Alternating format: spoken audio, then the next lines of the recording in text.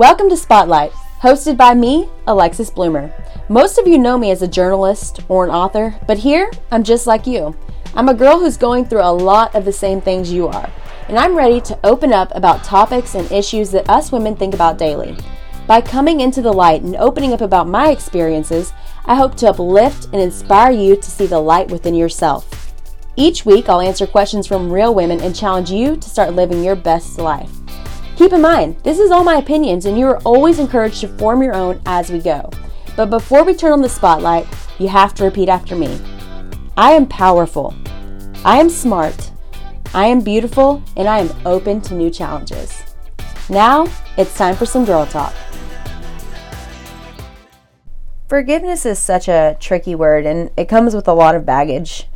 I've been hurt before to the point that I didn't believe someone deserved my forgiveness, and in fact, I thought that by forgiving them, I was justifying their actions, and that made me want to forgive them less. See, the trouble is, we all make mistakes. So who am I to say that someone cannot be forgiven when I fall short daily? To me, there are different types of forgiveness. And I know that sounds ridiculous, but when a child came into my studio and rubbed their red fingers on my white sofa, I forgave them. Granted, I wasn't happy, but I knew it was a mistake, not intentional. And then when someone cuts me off in traffic, I always say they might be late or they have an emergency. I give them the benefit of the doubt because I hope that someone would do that for me. However, when it comes to a girl saying hurtful things about me intentionally, I take it personal. The stain on my sofa and the cutting me off in traffic, it's so minute in the grand scheme because they didn't mean to. But what happens when someone means to hurt you? Or when someone does it intentionally? It makes forgiveness a little more tricky, right? We're all guilty of it. And some of us will go our entire lives being mad at someone for something that happened years ago. I'm guilty of it. The people that made me feel small growing up and bullied me, I couldn't stand them for the longest time. In fact, at the mention of their name, I would freeze up on the inside. And it would take me right back to freshman year. It's absolutely ridiculous. And I felt like the victim a lot of times because of something that happened over 10 years ago. The crazy thing is, I didn't truly let go and move on and forgive until my life started going right. Until I graduated from college, got a great guy, had an amazing career and a beautiful home. I questioned my validation and I let the past hold down a part of me. I don't want this to happen to you, and I don't want you guys to spend another minute being weighed down by something that happened to you. I want you to overcome it, and I want you to forgive. And forgiveness isn't always about going up to someone and saying that you forgive them. It's more about telling yourself that you forgive them and accepting what happened and moving on from it. So you stop holding on to that moment in time. It's over, and yeah, it might suck, but why spend another second worrying about a person that you already don't like? Don't let them have any more of your energy. You have to accept what happened and move on, baby girl. And I'm going to help you. I know that a lot of you right now might be fighting forgiveness for situations that are beyond comprehension, such as abuse or neglect.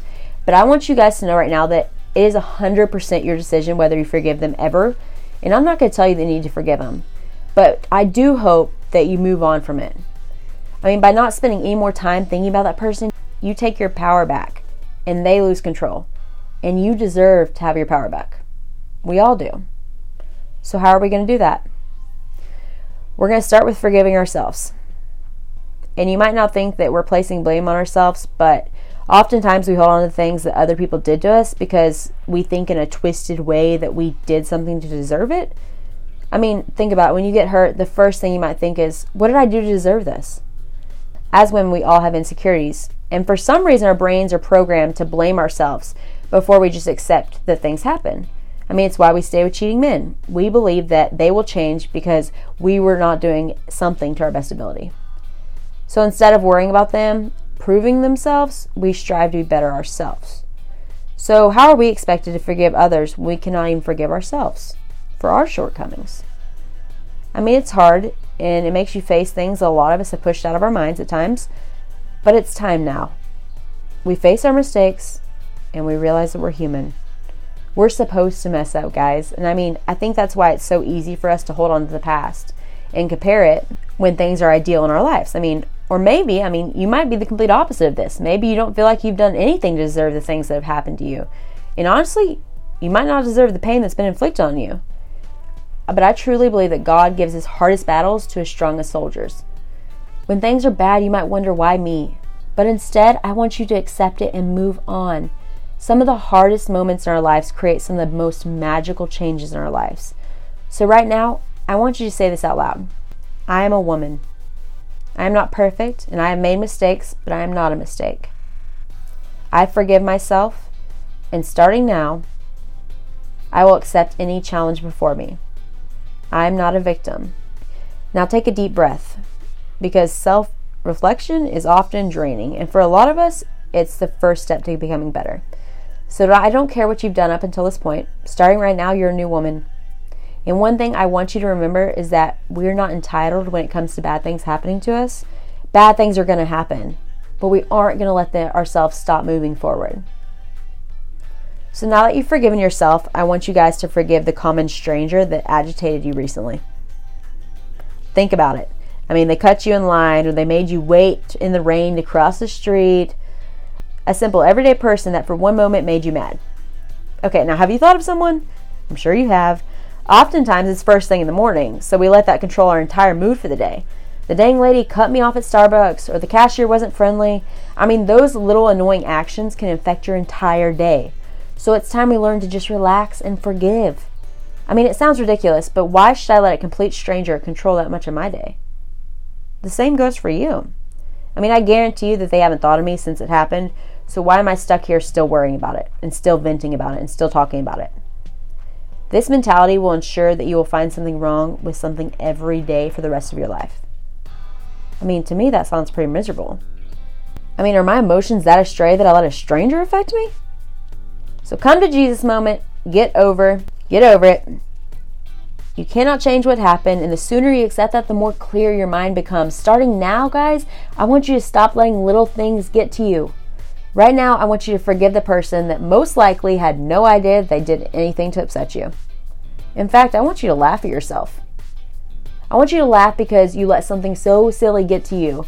And it's funny because I'll go home to my boyfriend and I'll tell him about something that happened, and I'll be so heated while I'm telling him that as the words are coming out, I realize how ridiculous I sound, and I end up start laughing at myself. I mean, that's the mindset I want you to develop. I want you to be able to laugh at the little inconveniences of life, because they will always be there. However, if we embrace them and forgive, our days will be so much easier. So now that we forgave ourselves and the strangers, it's time that we tackle the biggest task: forgiving the person that hurt you deeply. So several of you guys have wrote in and asked that I discuss domestic violence, and while I don't know anything about that personally, I have talked with women who have experienced it firsthand.